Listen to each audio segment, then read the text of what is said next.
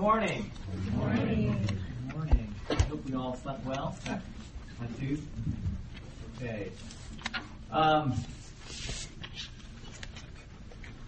Well, yesterday we said that we want to explore implications of the gospel and see how the gospel changes our perspective, our paradigm, helps us to see ourselves, see God, see others in a different way, in a profoundly gospel-affected, gospel-centered way. And so we're going to try to continue that, looking at another area. Last night, obviously, we were looking at our own bankruptcy. And today we're going to look at something else. Let me pray for us. Lord, we thank you for this morning, and we thank you for the gospel. We thank you for how you change our categories, that you renew our minds, you renew our hearts, you renew what we see and what we value.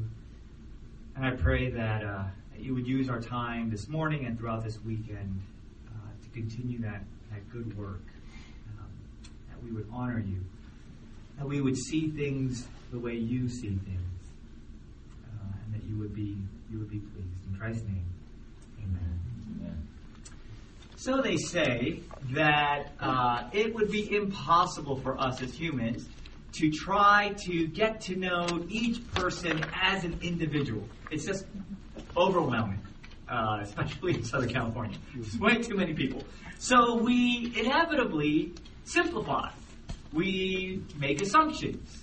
We make categories where we kind of group age or gender or occupation or race and just fill in some details based on those categories. It's the way our mind tries to handle what would otherwise be an overwhelming amount of information to try to process. So you got to simplify. You got to be efficient. Researchers have found that in that effort, in that categorization mechanism, our society tends to value taller people more than shorter people, which I find greatly distressing. This effect is found more so for men than women, it seems. They've found that for men, there is about a 2% increase in salary for each additional inch of height. And among CEOs, 90% of CEOs are above average in height. Now, why would that be? Taller people just seem to be regarded and given more power and more pay. Not that we are consciously thinking taller people are more valuable than shorter people. God banished the thought of such a thing, but subconsciously, for whatever reason, we seem to do that. Or I saw an article not that long ago in the New York Times about microaggressions, racism 2.0, where it's not blatant, but it's looking at an African American dressed in a tux at a formal event being mistaken for a waiter. It's talking to a Latino and saying, "Wow, your English is so good." It's assuming the Asian guy is good at math and computers. It's just making stereotypes, making assumptions, and not seeing or valuing the individual. A little too quick to make assumptions. Well, the gospel changes how we see people. It changes what's important to us and what's not important to us. And there are two scenes in Galatians that I thought were very revealing in this. So if you want, you can open to Galatians 2. The first scene is that Paul, as a kind of a newbie to the Christian community, is going to meet Peter, James, and John. I mean, these were the main apostles, the pillars of the church. This is going, the big leagues in the early church. And Paul's a nobody at this point. Nobody. He was a persecutor of the church. No one trusted him. And Paul's going to go meet them. It'd be something like, we're going to go sit down with Rick Warren, Tim Keller, Pope Francis, and Billy Graham. And you! Or if that doesn't work for you, let's imagine you're sitting with Bill Gates and Mark Zuckerberg, and if you were alive, Steve Jobs, people who have changed the world we know today, and you. I mean, it's hard not to be starstruck. It's hard not to be a little just intimidated. I mean, in LA, this hasn't happened to me that often, but every now and again you get a sighting, and it's like, oh my God. My wife told me how she was with some friends and they found out that Will Smith was just around in the neighborhood. She didn't even see him, but it's I was in the same neighborhood. Didn't even see him. But it was just whoa, really? I mean, that's how when we're not even with. Well, what if you sat down with Will Smith and a few other, celebrities? Well, that's kind of what Paul had. Second scene. Peter is, he's been eating at the Galatian church with Gentile believers, because Galatia was a Gentile city. But then when certain Jews came to town, visited the church, it's like he took his lunch tray and went and sat with the Jews. Which to us might just seem a little bit rude, but back in this day, in this cultural context, this was saying, because fellowship, eating with someone meant acceptance and relationship and a bond. And Peter was saying, no, not so much. And he went over and sat with the Jews to reinforce what had been the false teaching the Galatian church had been hearing, which was something like these false teachers to the Galatians. Jesus was a Jew. And so if you're going to follow Jesus, who was a Jew, you should live like a Jew. I mean, how can you follow a Jewish leader if you don't understand that he was a Jew? And Jesus is the Jewish Messiah. All the disciples were also Jews. You see, this Jesus thing is a Jewish thing. And so if you're going to be a follower of Jesus, well, then you have to, be a Jew. You have to become a Jew. You have to honor the Jewish law.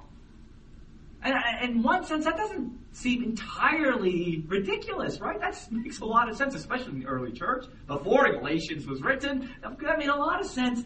They were very confused, and the net effect of that was Gentiles were second class in the church. Because the first class were, the Jews, like Jesus, and the disciples. So you Gentiles, you need to become Jews. And so when Peter moved his lunch tray, it was a profoundly theological statement. Yeah, Gentiles are second class. Well, Paul enters the scene here, and he has a very different lens on these two scenes. Galatians 2, verse 6. When Paul meets Peter, James, and John, the big honchos of the early church, Paul writes, and from those who seem to be influential, what they were makes no difference to me. God shows no partiality. Those, I say, who seemed influential added nothing to me. Peter, James, John, I don't know. They seem to be influential, but it wasn't a big deal. God doesn't show any partiality, God doesn't go, Peter, James, and John, well, you guys come over here, sit over here. The rest of you guys go sit in the back. God doesn't do that. Nor do I. Billy Graham, Tim Keller, Rick Warren, no big deal. God is not impressed with Rick Warren or Tim Keller. God doesn't go, Tim, I really liked your book. No, God's not impressed. God's not impressed, right? It doesn't make any difference to God. And Paul says, it doesn't make any difference to me. Why should it make a difference to me? Paul is not starstruck at all. I mean, it's almost rude the way he describes it. They didn't add anything to me. I don't know why people make them such a big deal, It's almost like he's belittling them, it seems. And then when Peter moves his lunch tray, Paul recognizes what this is saying theologically, the statement this is making. And Paul is upset, right? And confronts Peter publicly. And he says, verse 14, I saw that their conduct was not in step with the truth of the gospel. I said to Cephas before them all, if you, though a Jew, live like a Gentile and not like a Jew, how can you force a Gentile to live like Jews? But, you don't even live like a Jew. Why are you making these guys live like a Jew? And as we see throughout the book of Galatians, look, this Jewish thing, Gentile thing, we don't have to think about those categories anymore. We don't make those distinctions. Now, Peter should have known better, because if you recall, Peter had a vision in the book of Acts where bacon and pork chops and sausages all came down from heaven, and Peter's like, I'm a good Jew, I'm kosher, I don't even touch that stuff. And God says in Acts 10, truly, I do not call unclean what God has made clean. Truly, and then Peter says, truly I understand that God shows no partiality. That God was going to send the Holy Spirit upon Jews and upon Gentiles without partiality. It doesn't matter if you're a Jew or a Gentile. God will send His Spirit on them all. Now pause and consider what this meant. Particularly to Paul. Because Paul was, as he professes, a zealous Jew. A Jew of Jews. A Pharisee. I mean, he was an expert in the law, right? He was circumcised of the tribe of Benjamin. And he was a Jew. He wasn't just, Jewish, I don't know, he wasn't just one of those. He was like a devout, devoted, zealous, law-keeping, Pharisaic Jew. I mean, he was banking his life on being a good Jew. This was everything to him. And now he says, Jew, Gentile, it doesn't matter. What? I mean, he devoted his life to being as good a Jew as he knew how. He said, might as well have been a Gentile. And it doesn't matter. It doesn't matter. It's like saying, you go to church every week, you tithe, you read your Bible, you pray, you give your money to the poor, you fast, and then you say, might as well have been an atheist. Might as well have been a pagan. Might as well have just partied up at the frat house and college for the college guys. Might as well have, I don't know, just, why are we at a retreat on the July 4th? Go party, go have some fun. Why? It doesn't matter. No, I'm glad we're here. This is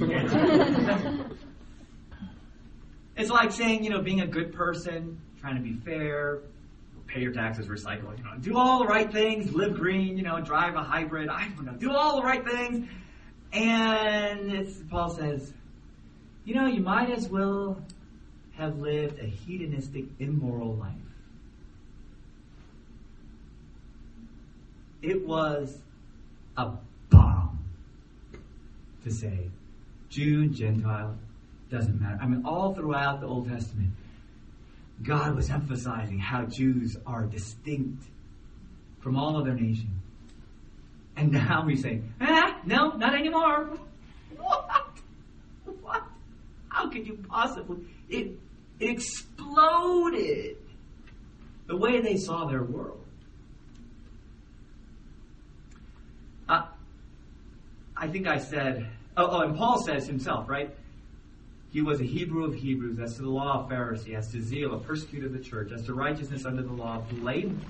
But whatever gain I had, I counted as loss for the sake of Christ. Rubbish. There's something here that if you let that gospel, that part, there's something very threatening. There's something, at least I feel that way. Because as I said yesterday, I mean, what do you mean it doesn't matter? What do you mean it doesn't matter? I've given my professional career believing it matters. That I'm devoted to God and I study the scriptures and I proclaim the gospel and I serve the needy and I care for those who are hurting. And what do you mean I might as well have just been a used car salesman? And I don't know, if you're a used car, so that's fine. But you know what I'm saying? What do you mean that doesn't matter? What do you mean it doesn't matter to try to live a good life, an upright life, a spiritual life? What do you mean? You see, there is something about the gospel that requires a bankruptcy.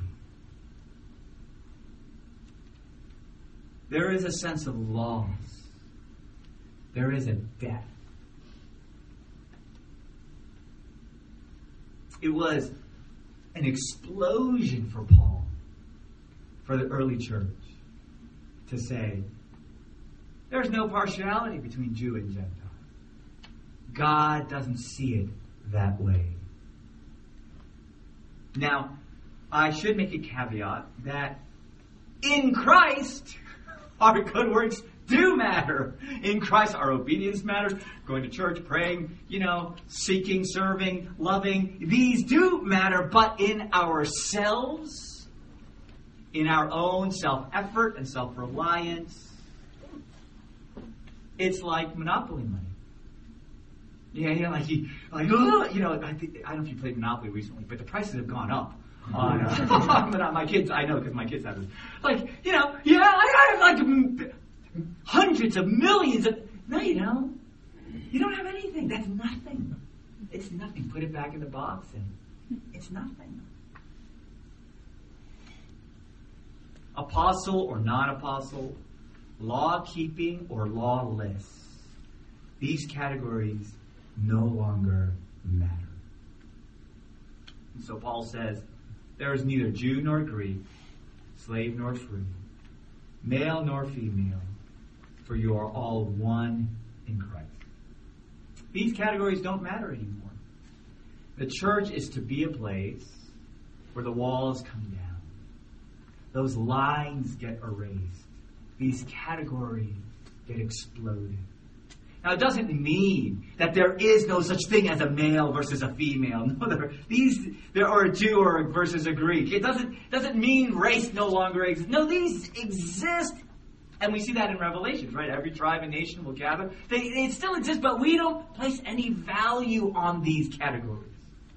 We don't go blood type A and B, people sit in the front. If you're O, sit in the back. Like we don't treat people differently based on blood type. We don't treat people differently based on these.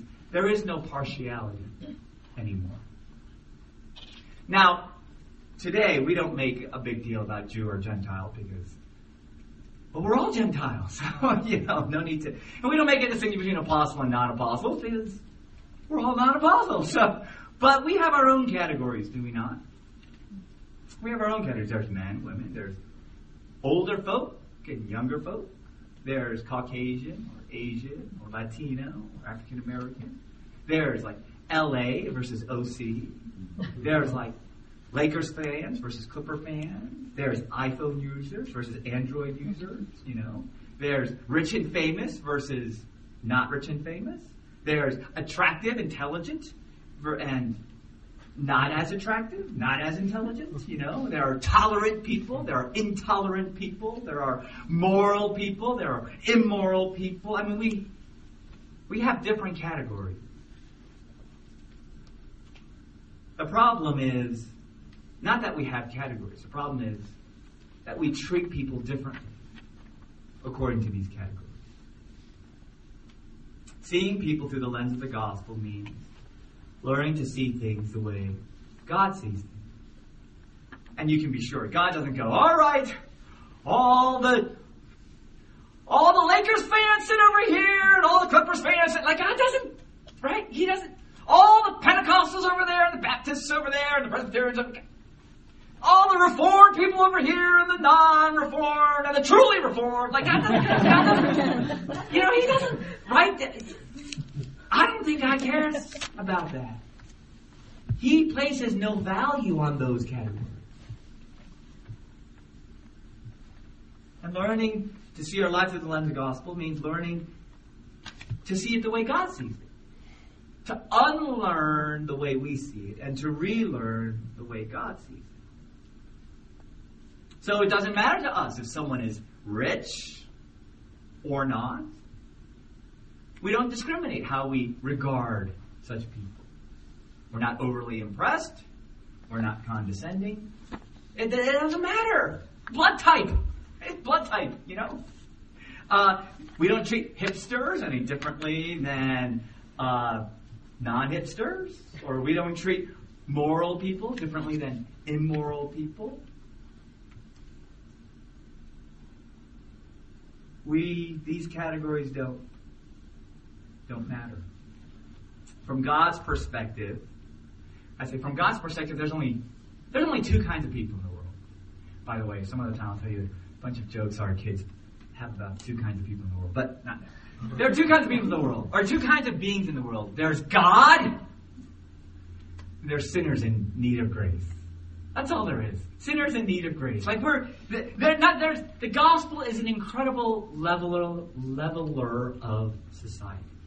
There are no highs, no lows, no superiors or inferiors. We're all in the same boat. And so we don't treat the mailman any less than the millionaire, the researcher any different from the rock star, the prostitute any less than the pastor. We are not overly impressed. We are not intimidated. We do not condescend. Well, what categories do you have? Because my suggestion is we probably have different categories. The way we see people, the way we group people, probably a little bit different. Because we care about different things. Our categories reveal what matters to us. When I was in Philadelphia, I was a pastor of a church in Philadelphia, and it was really interesting because there was a Caucasian guy who invited his Jamaican friend to a predominantly Korean American church. I thought that was like so cool, you know? And then I found out that when the Jamaican guy came, his parents said, "But aren't they Presbyterian?" Like, we have different categories, right? We care about different things. You walk into a house, and some of us are like, "Dang, these people are loaded. Wow." Others of us, they don't see that. They just think, "What are all those golf trophies? Oh my goodness, he's like an awesome golfer." And others of us, we don't know that. They just go, "Harvard, Stanford? Wow, Harvard, Stanford." That's all you see. And then others of us, we just go, "Man, these people love Jesus." What do you see? What do you see?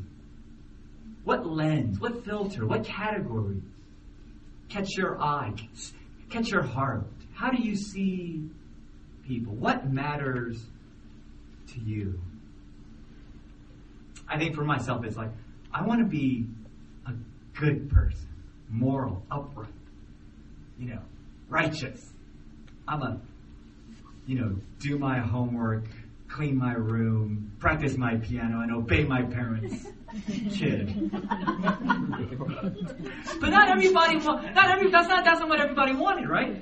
Others of us, it's like, I'm creative. I'm authentic. I'm popular. I'm funny. I'm sophisticated. I mean, what are the categories that matter to you? Because my guess is, again, if you consider the way you categorize yourself and others, it reveals what's important to you. And why are they important to you? Why are those things important to you? My suggestion to you is that these are the ways we try to justify ourselves. These are the things we use to say, "See, I'm significant. I have value. I matter. This is what gives me dignity and worth. This is what distinguishes me from everybody else. Here's where I find my value." In other words, we can't just say, "All right, no racism, no categories, treat everybody the same." You see, it's not as simple as that, because there's something deeper going on. You get rid of one category, fine. We'll just create other categories, because there is this massive self-justification project. So how do we change this? How do we change our categories? Well, how did it work for Paul? Consider for Paul in his younger years, he was a zealous Jew who thought that Jesus was a false teacher, a cult. This Jesus thing is not orthodoxy. He's a cult. He's dangerous. And so, in his zeal to be a good Jew, he wants to get rid of the cult. This is hurting everybody. And so he persecutes the followers of Jesus, gets a warrant to address those in Damascus. And as he approaches Damascus, you know the story, he hears his voice, Saul, Saul, why are you persecuting me? Why are you persecuting me? And then all of a sudden, Paul's whole world went belly up. Everything just got flipped around. Because that showed Paul he got everything wrong. Right? It exploded his categories. He thought Jesus was a false teacher. And then he finds out, no, Jesus is the resurrected Messiah. It's like, uh-oh. He thought that he was God's friend, getting rid of God's enemy, only to find out he was God's enemy, killing God's friends. Darn. And then he found out that though he was God's enemy, killing God's friend, he was God's enemy, God loved his enemy.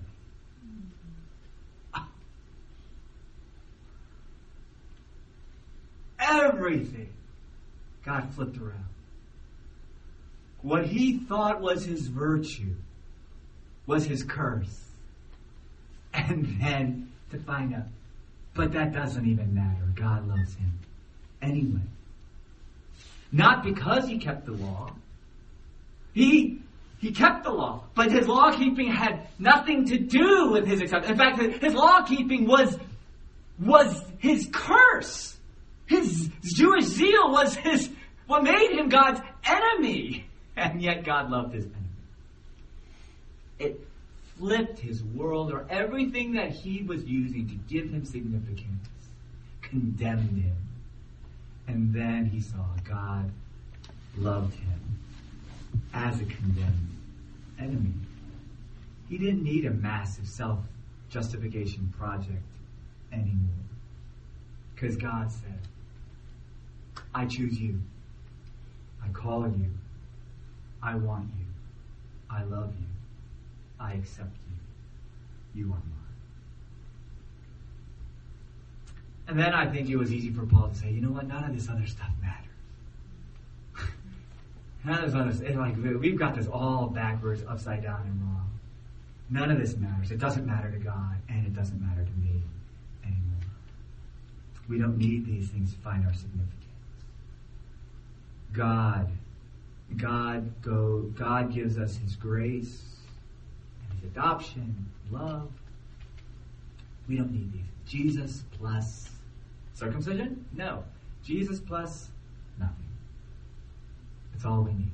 That's the only category that matters. That we have Jesus. And if we believe that, then from inside we can be free from valuing the categories that we value. And for creating a church, a new society, where the walls of racism and classism and prejudice and sexism, they all fall down. Because from inside, we don't need to see the world that way. We don't have to regard people that way anymore. Let's pray.